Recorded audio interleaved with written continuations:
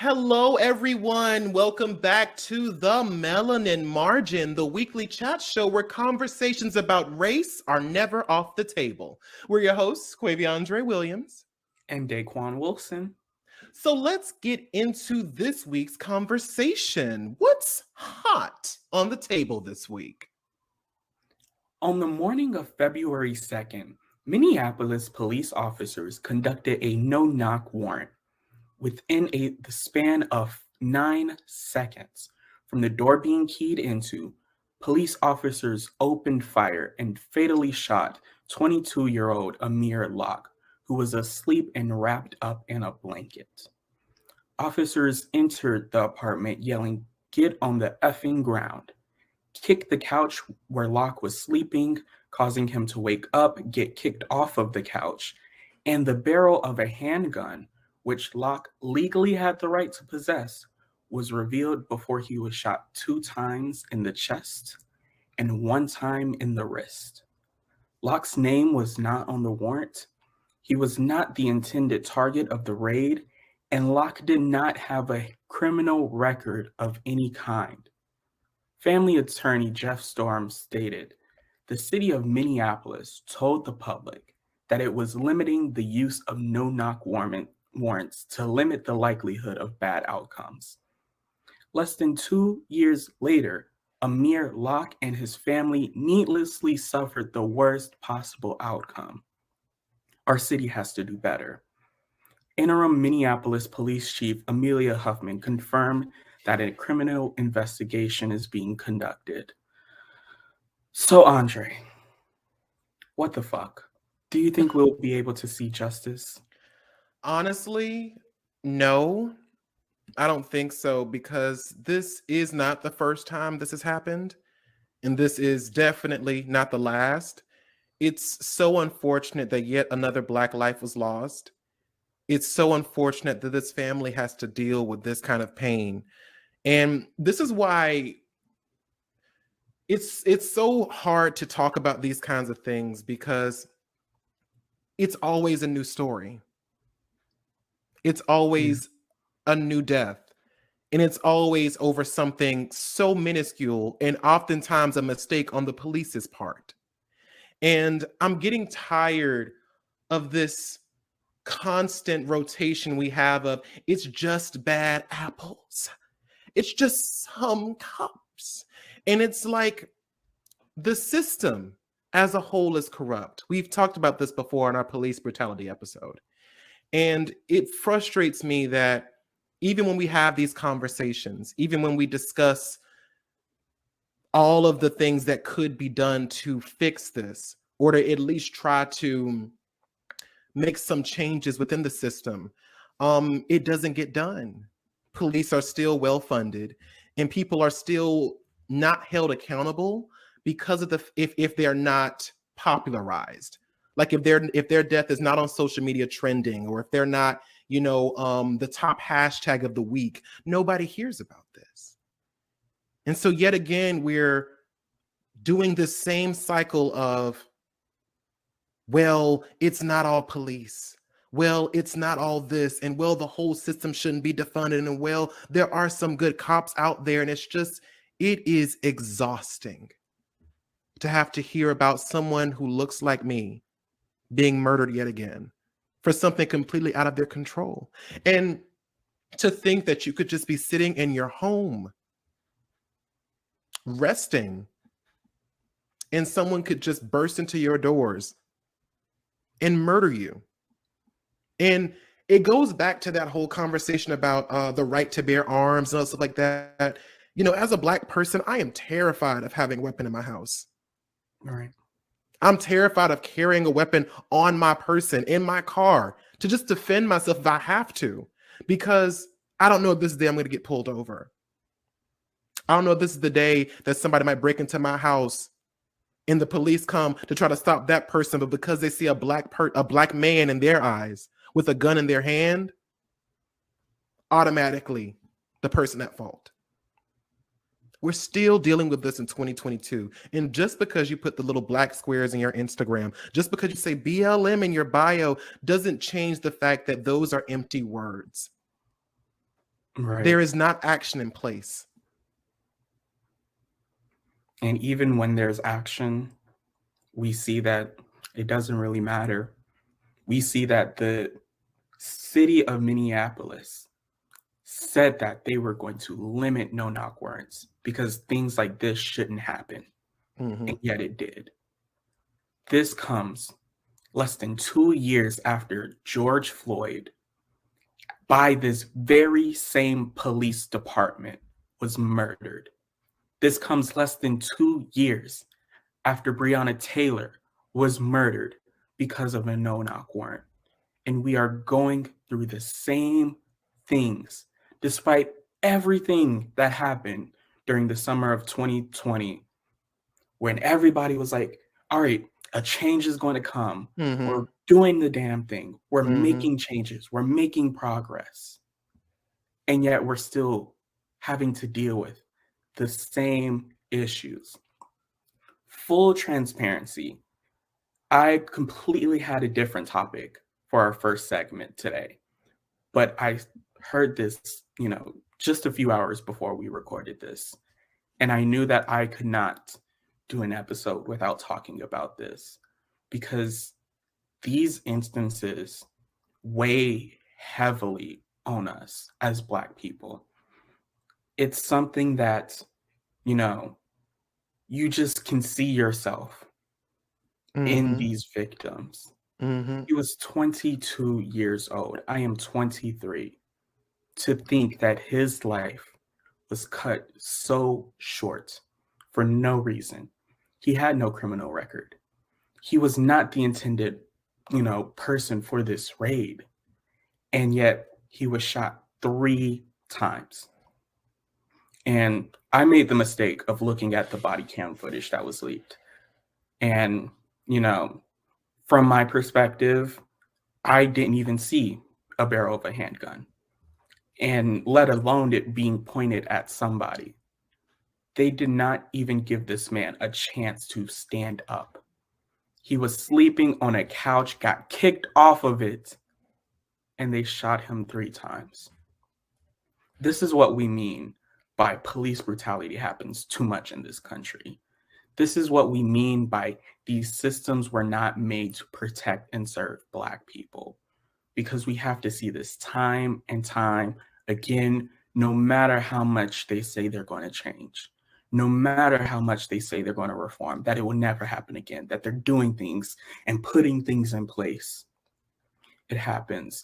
And I've talked about this before on the show, but I've had an experience with police coming into my apartment, and even now, I get so much anxiety just with the door being, I have to, before I go to sleep, I gotta check it.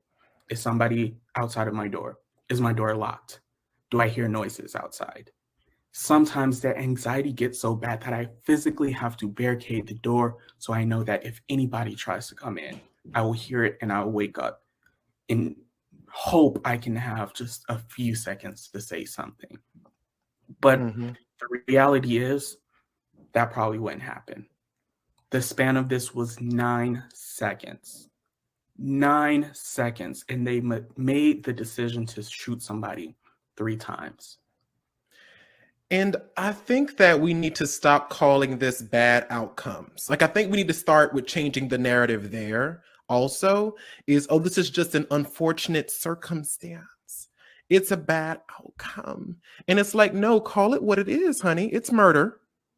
It's murder. And maybe if we start saying that, and maybe if these statements in these public, conversations, when people talk about it on the news and they talk about it in all these other places, start calling it what it is. These cops murdered this individual. That's what happened. And they have done so multiple times and many times before. And I want to clarify too, as exhausting as it is to keep talking about Black death, we will never stop. Never. Never. Because if we don't talk about it, no one will. And so, like I said, I think that it starts with changing that conversation. Start calling it what it is. And we are still seeing this in 2022. Every time you hear someone say, well, all lives matter. Well, if they just complied. Half the people that get killed by police don't even get the chance to comply. Right. Before the decision is made. People just driving a car. People just sleeping. They don't even have chance. Like, and just as Daquan said, 9 seconds, in the span of 9 seconds, these cops, these murderers, decided to end someone's life. That's what happened. And if you can and if you in this field can't discern what's going on, whether or not someone is actually a threat, whether or not this person, or first of all, and let's go back to the whole idea of what is considered a threat, because we are also aware of the fact that police are really not trained to handle these kinds of situations. Right. They're not trained to handle de-escalation. They're not trained to shoot to maim. They're trained to shoot to kill, always. And it's really crazy how, like I said, some white people, or a lot of white people, are able to have guns, weapons, knowingly murdered people, like people who have held up schools and stuff like that, knowingly murdered someone, and are able to be walked to the car, walked to the able to stand trial. We don't even get that luxury of being able to stand a trial. Burger King.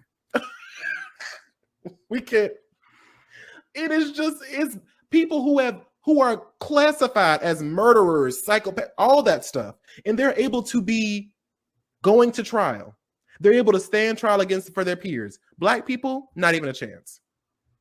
Not even an opportunity to explain themselves, to discuss what happened, to be like, hey, by the way, X, Y, and Z. And like I said, it goes back to, just the privilege that some people walk in, like the idea of, I would never leave my house without my driver's license. Never. Right. But I know several of my white friends who are like, oh yeah, fuck that, I just forgot it. I don't really care, or whatever. Or like you said before, making sure that you double lock your door, making sure you're just like, okay, am I doing all the things? Making sure that, like I said before, I would never own a firearm. And of course, you should have the right to do so. And yes, I do have the right to do so, but I never would, not because I don't want to protect myself, or not because I don't want to use them, but because of the fact that if I had one, that gives the police yet another excuse to murder me. But as if they needed one. As if they needed one, because being Black is enough. Being Black is being guilty, period. And that's how they see us. And this is why it's so important that we talk about, what happens when these things happen. We talk about why these systems are so racist, because they teach people that Black people are a threat, that Black people are just naturally aggressive, that they're dangerous, that Black neighborhoods are the bad neighborhoods. They're dangerous. You don't want to go there. Oh, you see a Black person wearing a hoodie? Go to the other side of the street. They might mug you. We are ingrained from a very young age the racist ways of our society. And it's time for a change. Who knows when that change will come? But frankly, I am tired of being able to just log onto social media to try to just get away, and then I'm bombarded with a news story like this. And so I also want to say, when this is happening, please, please, please be careful about how you post about things like this, because you never know what somebody is going through. So give a trigger warning. Do not put up a video of the body cam footage and let somebody see a Black person get shot. Exactly. I wanted to ask you too, do you think we'll see justice? I'm not hopeful. Just to be frank, I am not hopeful. I think that we had luck. We had luck one time, and we see how that went and how we got right back to it. Even comparing it to a similar case with Breonna Taylor, we didn't see justice in that case. So even now they're trying to make it, oh, he reached for the gun. therefore it was a threat. He pointed the gun at the officer, therefore it was a threat. Yet still, there's so many different footage from different perspectives that aren't aligning. So who knows the full story? And who knows if we'll even get the true story? Yes. Now, at least 14 historically Black colleges and universities across the country, unfortunately, began Black History Month under lockdown after receiving bomb threats. These HBCUs include Coppin State University, Jackson State University, Mississippi Valley State University, and others. These threats, as Howard University Police Chief Marcus Lies states, have become a drain on institutional and municipal resources and an unnecessary mental burden on individuals trying to learn and work on our campus. The White House, along with the U.S. Department of Homeland Security, says that they are taking these threats seriously and are investigating the situation. U.S. Educational Secretary Miguel Cardona stated in a tweet, "My team will continue to work with students, faculty, and alumni to make sure that HBCUs continue to be a safe space for students to learn." Now, where the origin of these threats have yet not been assessed by the White House, Police Chief Jakari Young stated that in Daytona Beach, the person who called the bomb threat claimed to be affiliated with a neo-Nazi organization. So, Daquan, do you think that these threats were part of a strategic and intentional plot? Absolutely. Because this is proof that racism is still alive and well in our country. The same racism we saw during slavery, the same racism we saw during Jim Crow, the same racism we saw during the Red Summer of 1919, the same racism we saw in Tulsa where they burned down Black Wall Street, the same racism we see every time our people are left for dead in the streets by the weight of injustice, and we have the nerve to call it out. You expect me to believe that 14 HBCUs receiving bomb threats on the first day of Black History Month was anything but strategic and intentional in a country where white supremacists raided the White House because their racist leader lost? Bullshit. Black success is a threat to white supremacy, and these white supremacists will do anything to tear it down. 100%. I think that I can honestly answer this question with one word. Two words. Stand by. Is that not what Donald Trump said to white supremacists? Is that not what he let them know? It's the sad part is this is not baffling to me. This is not surprising to me. This is not, oh my God, this is so crazy. I couldn't possibly have seen this coming. No, I did. And it's because of the fact that we know that racism, white supremacy, it's the fabric of our American society, most of human society. White people have put themselves up so high that everything else is but dirt underneath their feet. And every other race is just something to play, a plaything, an accessory. And the fact that these threats all happen on the same day lets us know that these terrorist organizations, these white supremacist neo-Nazi organizations, because call it what it is, terrorism. Because call it exactly what it is, are in communication with each other. They are all having conversations. They are all making these making headway, and it's not that hard for them to. That's the craziest part to me, is that as much as we're able to see when somebody might make a some kind of bomb or some kind of crazy thing like that or whatever, as much as the CIA and the whatever are able to tap into phone lines and tap into these things, this lets me know that this is more than just a few racist people. This lets me know very clearly that this is more than just, somebody who's like, oh, I just don't like black people, or I don't just fuck with black people. No, these are strategic. These are very well thought out plans. Well thought out plans. And I think that we need to stop infantilizing people who are racist, or these are people who, they just don't know. They just don't know. They're not aware. There is way too much information in our society, way too much access for people to still act as if they don't understand racism. If people, grown ass men and women, are still racist, it's because they're willfully ignorant. Or let me make it very clear, it's because they want to give up their power. Because why would you? If you're at the top of the game, why would you share? Especially with something that you don't relate to or understand. Right. And I think that when I heard about this story, my heart just ached. Because even though I didn't go to an HBCU, I have a lot of family members that did or are currently going through it. I have a lot of friends who went to an HBCU or are currently going through it. And I know just how hard college can be. Mm-hmm. But to imagine going to college and being terrorized like this, the cost that will have on your mental health, you may be the first generation to go to college. You're just trying to get an education, get a good job, and just do something good for your family and for your community.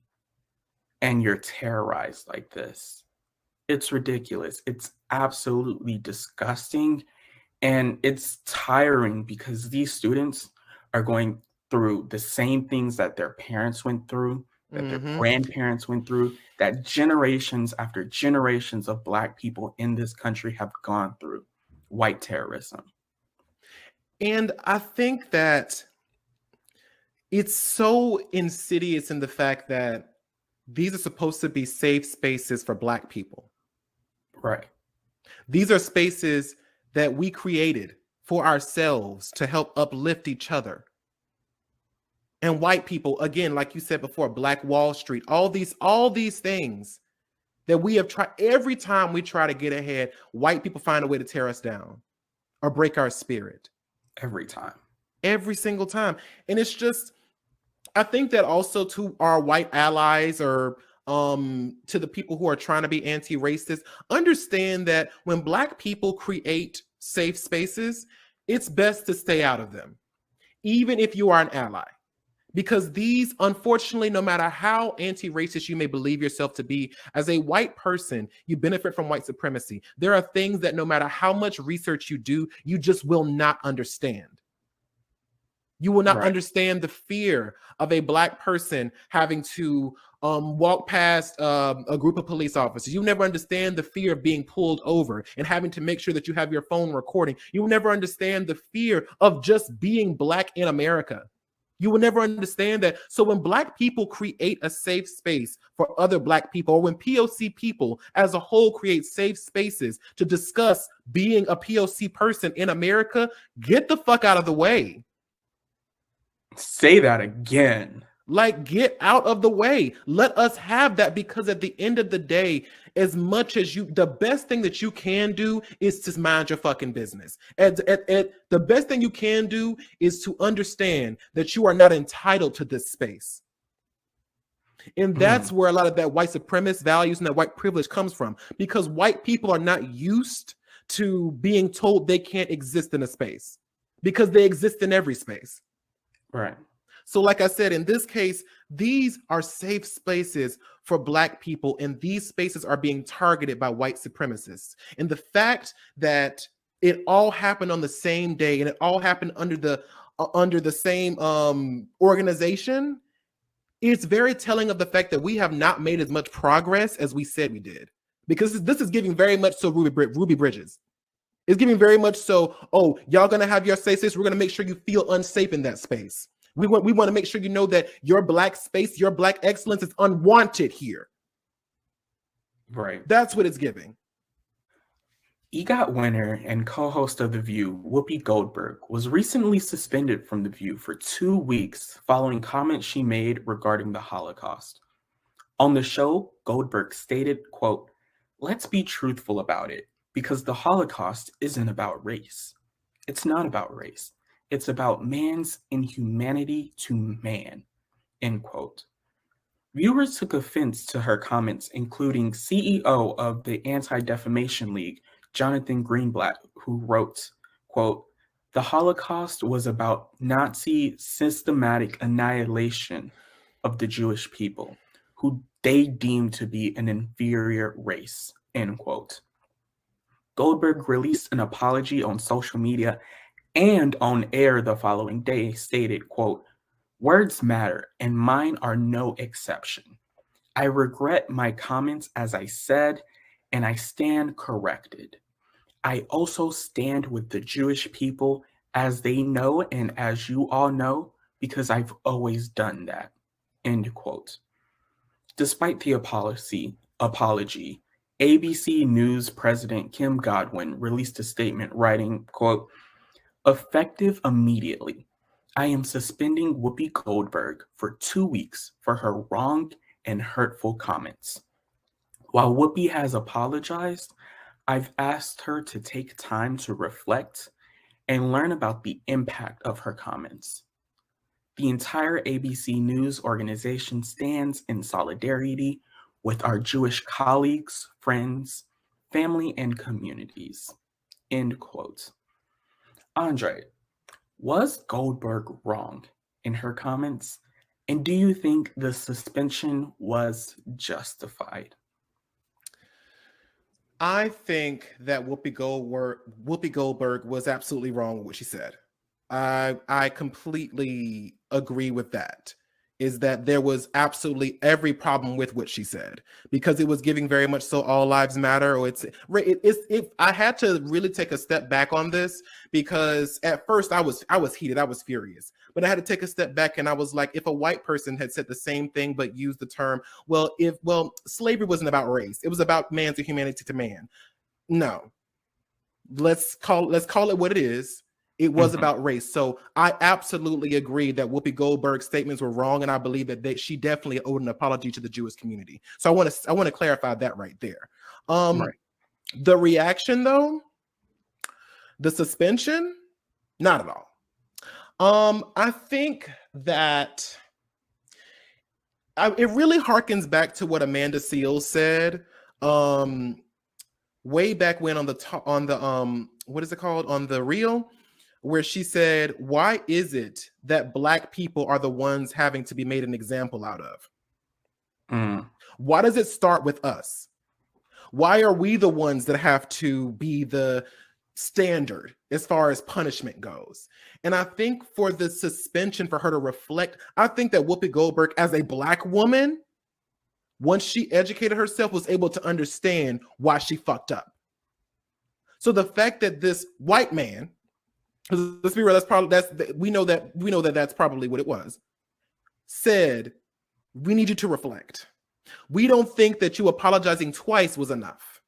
We needed to reflect on what you said because it was bad." And it's like, instead of using this as an opportunity to maybe have people come onto the show and talk about the Holocaust, maybe using this as an opportunity to spotlight, Holocaust survivors and educate people, you chose to suspend someone and tell them to reflect, as in putting you in timeout. And it's like, what does it fails for me to understand what is that supposed to accomplish? And for me, it really does really feel like they're trying to check her. And it's like she's already been checked by the people who she hurt. She's already been checked by the people who she made the comments about. And the fact that so many other white professionals are able to have just the one apology and sometimes not even real accountability for their statements, and are able to just skate by like it's nothing, and white people say, "Oh, just accept their apology. Just accept it. It's over. It's whatever." Like Shane Dawson, for example, who takes no accountability for what he has done, who takes no accountability for what he has said, and just, mental health. But Whoopi Goldberg clarified and stated, yes, I fucked up. I said what I said and it was wrong. And I understand that now. And I do apologize for that. The fact that they felt they had to go to the extra mile doesn't sit right with me. Yeah, there's something a little fishy about it. But I completely agree that in this statement, Whoopi was wrong. 100%, just like factually wrong. Yeah. When we think about, Jewish people across the world, I think that this is not to defend Whoopi, but I think that this viewpoint came from a very just like modern and American viewing of race. Exactly. Being like, oh, it's not about race, but race is a social construct. Exactly. And with that means, depending on whatever time it was, race can be constructed different.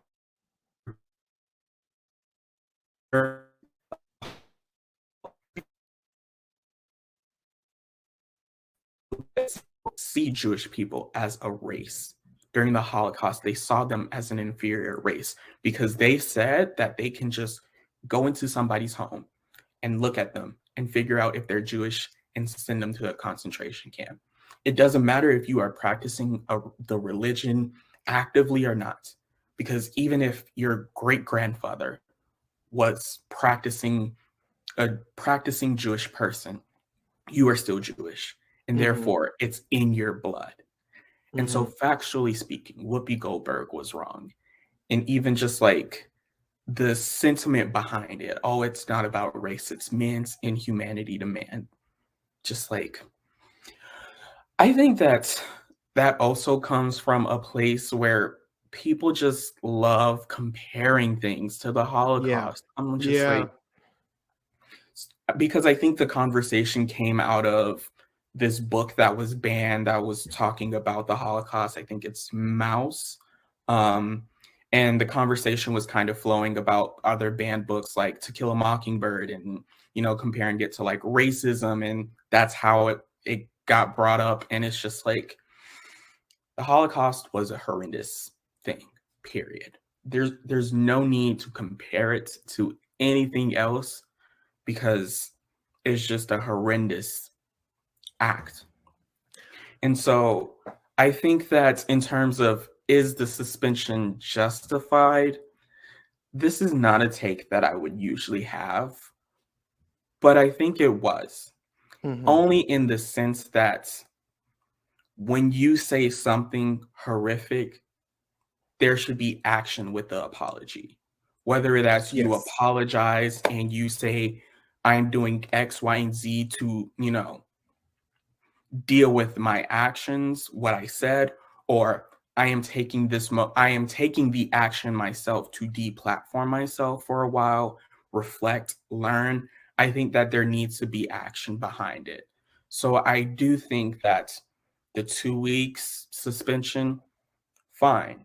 However, I want the same energy going forward. I want the same energy for every Meghan McCain comment, for every other problematic comment that gets said on a show, because let's be honest, so many problematic things have been said. So I'm not trying to minimize how problematic this action was, because it was problematic and the, judgment was justified. But I want to make sure that this is a precedent that keeps going forward. And that's my reason for saying that it wasn't justified, because I feel like it's, again, feels like we're starting with a Black person versus starting with the people who have always been the issue. And I want to clarify something too. I just researched it. I just Googled Kim Goodwin, the ABC executive, is a Black woman who made this decision, which also changes the narrative for me a little bit differently as well. So look at us educating ourselves in the middle of the episode. But yeah, I noted that, but I also think that like we can't just say that this was her decision by herself. There's probably other people in the board. But it does come from a different place when it is someone who looks like you who's made the decision as well. So I think that if it was Kim, now looking at it from this perspective, with a Black woman being one of the main people who had made this decision, it does feel more, it feels more like you said before, trying to set a precedent. And so it's saying that should this happen again, this is what's going to happen, and this is going to be the actionable offense. But I also wonder, how long has Kim Goodwin been the ABC executive, and all the things that Meghan McCain has said and all these things, like, has she been there long enough to have also used that same precedent for those other statements that have been made? That's right. It's really a very complicated topic, because like I said before, in the situation, while I do understand the idea of having an actionable punishment for saying something like this, I also think that the idea of using Whoopi as the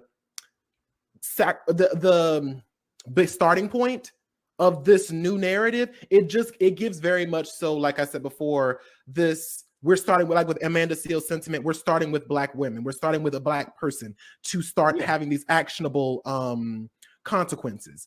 That's, for me, that is the sole reason as to why I think it wasn't justified, because it feels very much so the energy of, we're going to start with Black people as the person that we're going to put all the things, going back to the Jussie Smollett situation where they're going to throw the book at him. And it's like, you're throwing the book at him, but you haven't thrown the book at Karens all across the world who have called the police for no reason at all.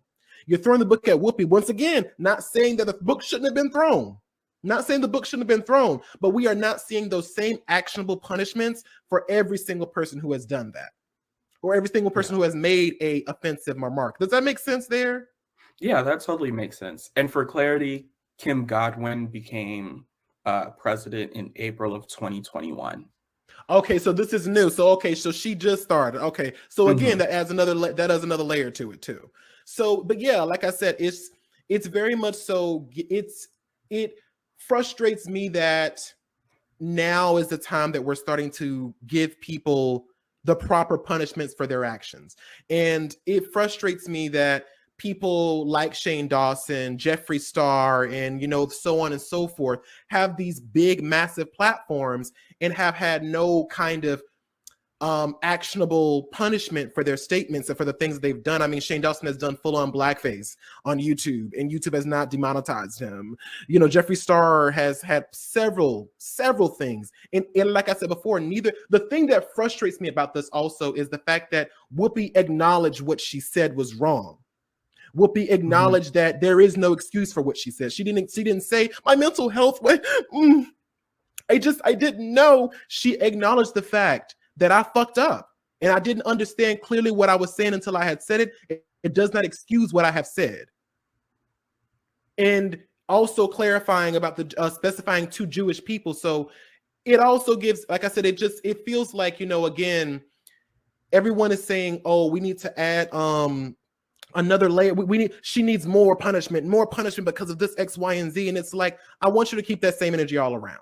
I just don't want it. I don't want Black women and Black men to have to be the starting point for punishments like this. Let's make this the standard. So if we're going to punish Whoopi, that's fine. If you're going to suspend because of those comments, that's fine. I better see that same energy if anybody else at the motherfucking panel fucks up too. That's all the fuck I'm saying. Now, the table is always hot with current events and social issues, but sometimes the heat can get a little intense. Let's turn the temp down, take a breather, and get into this week's topic cool down. Andre, what do you have for us? So I wanted to ask you, Daquan, is it ever a good idea to get involved with a DL man? Quote unquote. No. Don't do. Listen, if you are a young gay listening to this, think of me as like your older brother. Don't do it. Don't do that shit. I think that, it's one of the things that, if you want to, you want to, or whatever. But I think that it's a situation where the kind of baseline, the neutral, is getting hurt in some way, if that makes any sense. Because I think a lot of times when you are interacting with a DL person, they're just trying to get it and go. And like, sometimes that's the, that's the agreement. You both understand that. But I also think sometimes, feelings can get involved and you're setting yourself up for failure. But also in general, that just comes with so much different pressures. Like, it's so like, it's more than anything, it's annoying because you always have to be like, okay, nobody saw me come in, like, stop playing, nobody's gonna hear us. Like, you want to make sure I'm not like recording or anything. Like, I'm not. There's just like all of these different things that come with it because they're still trying to hide at it from all of society. And it's also a situation where a lot of times they'll take out their frustrations on you. They'll take out their internalized homophobia on you. And so that's why I think a lot of times it is kind of setting yourself up for failure. Honestly, I agree. And I think if you can't love me in the light of day, you will not take pleasure in me at night.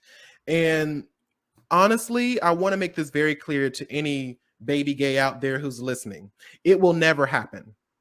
It will never happen.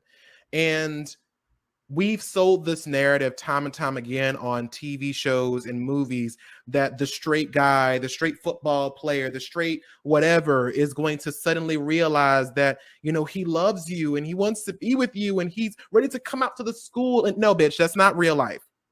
It's not real life. It's a fairy tale. It's a fairy tale. It's called television. That's what my mom used to tell me. Television.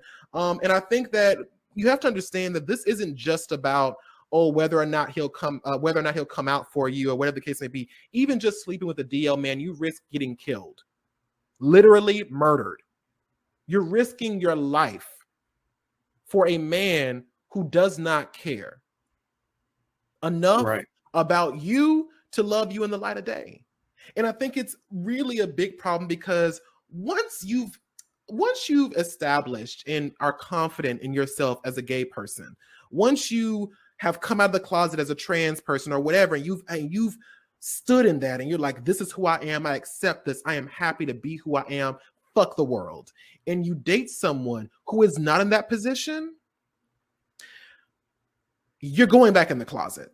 Right back in. And I think it's such a big problem when you also see people try to force other people out of the closet too. The way I make this very clear with the people that I date is that I am nobody's secret. I am nobody's midnight call. That's just not the kind of bitch I am. Never have been, never will be. And the reason that is because it is not my place to help you come out. I'm not going to do that. I'm just not. I think that it is a personal experience because let's be real, a lot of these DL men are in unsafe spaces. They are in places where they might get beat up or their parents might put them out or all these other things you're talking about in high school and stuff like that. There's so many, disowned by your family or whatever the case may be. So there are some real legit reasons why people are on the DL. But what I am trying to explain to you is that it is not your place, nor is it nor do you have some magic penis that's going to suddenly make this DL man risk everything to be with you. Right. And why would you want that? In my opinion, like, why would you want someone that you couldn't hold their hand if the mood struck? Why wouldn't you want someone who's going to let you meet their friends or their chosen family? You know what I'm saying? Why would you not want someone you can't lean on when you want to in public or whatever because because they're afraid of getting caught or having someone notice them or see them, or you just want to simply share them on the media, on social media, and God forbid even you want to marry someone one day and you're dating someone, and like there have been people who I know, not personally, but that I've read about, who have been in relationships with DL men for literally years, who have full wives and girlfriends and all this stuff. And it's like they keep thinking, well, one day he'll come for me. One day he'll come out to me. And this one person's story that I read about, they said that once they asked like what we're going to do, they had been dating this person for 10 years. And they said, what are you going to do? Like, what are we doing here? And the guy came back the next day and tried to murder him to hide their relationship. Wow. The best scenario in a DL situation is that he'll leave and you'll never have to hear about him again. But the worst case scenario is losing your life over some dick.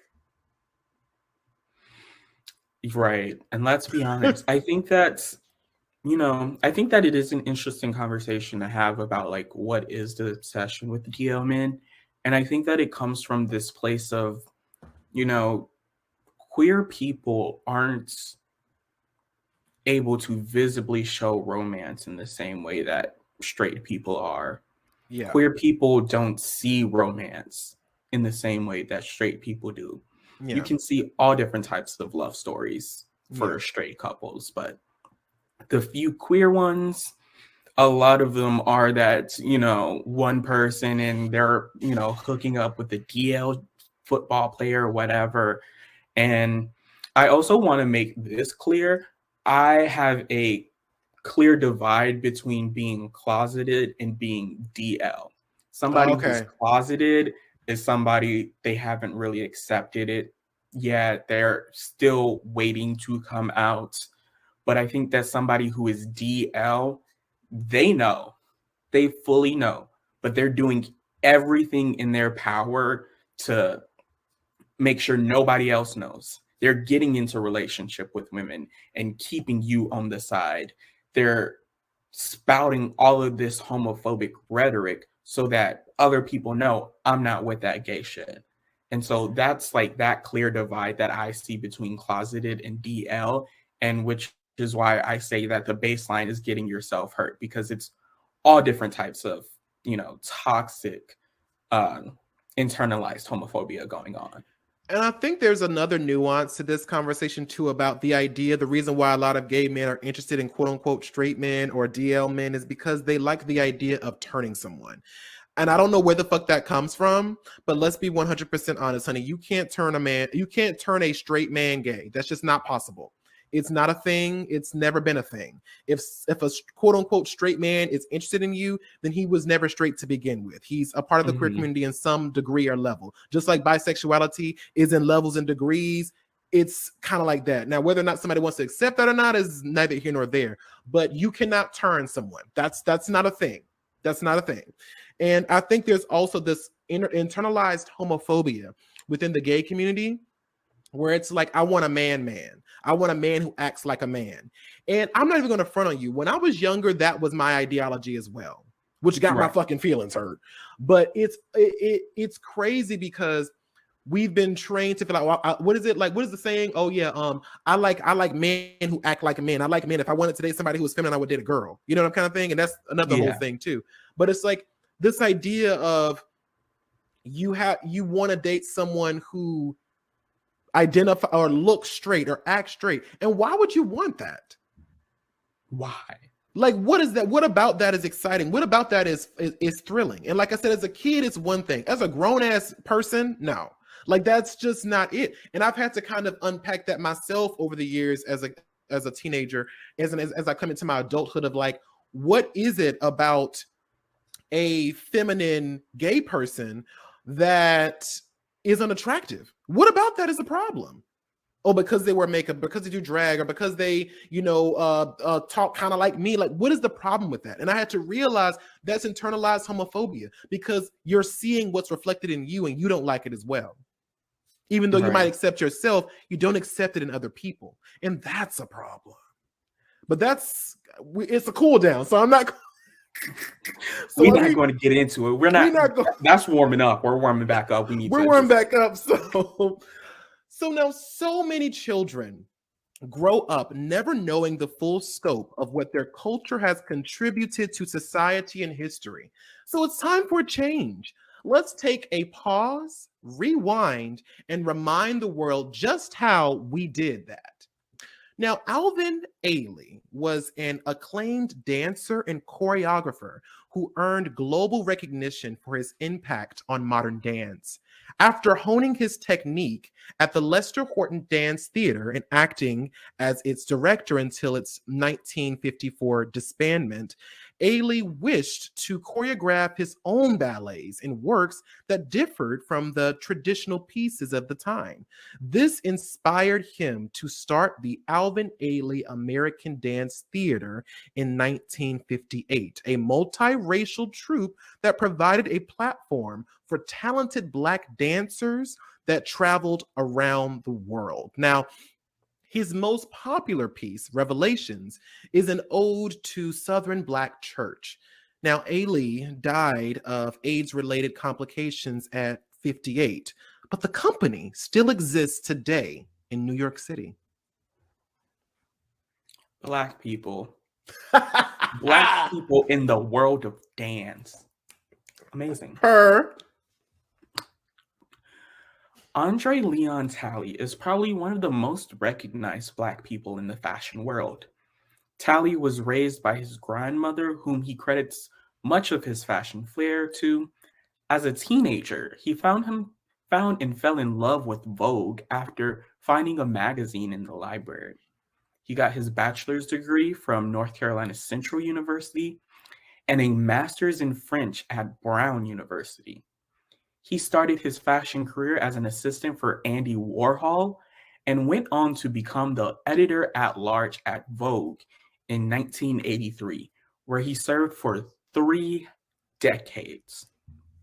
He constantly fought for diversity in fashion, criticized high-profile designers who excluded models of color, and served as a mentor for many POCs in the fashion industry, including Laquan Smith, Jason Wu, and Naomi Campbell. Talley has served as a fashion advisor for the Obamas, styled Michelle Obama and Serena Williams, was a board member for SCAD, and was one of the 50 most powerful gay men and women in America. Talley passed this past January due to complications from COVID and a heart attack. I mean, melanin magic. Melanin. It's beautiful. It's just delicious. Like, we just stay fucking the game up. Right. Like, we love Black queer people too. Black queer people. Motherfucking purr. Like, anyway. As always, thank you all so much for watching, and keep the conversation going down in the comment box below. Don't forget to give this video a thumbs up, and if you are listening to us on our podcast, please rate and review on whatever platform you're using. You can also follow our podcast on Instagram and TikTok at The Melanin Margin for updates of new content. And if you like to follow each of us, our handles are at Daquan MUE and at Andre Talks a Lot. Now, we'll see you all next week on The Melanin Margin, where our goal is always to bring the marginalized to the spotlight in any way we can. Goodbye now.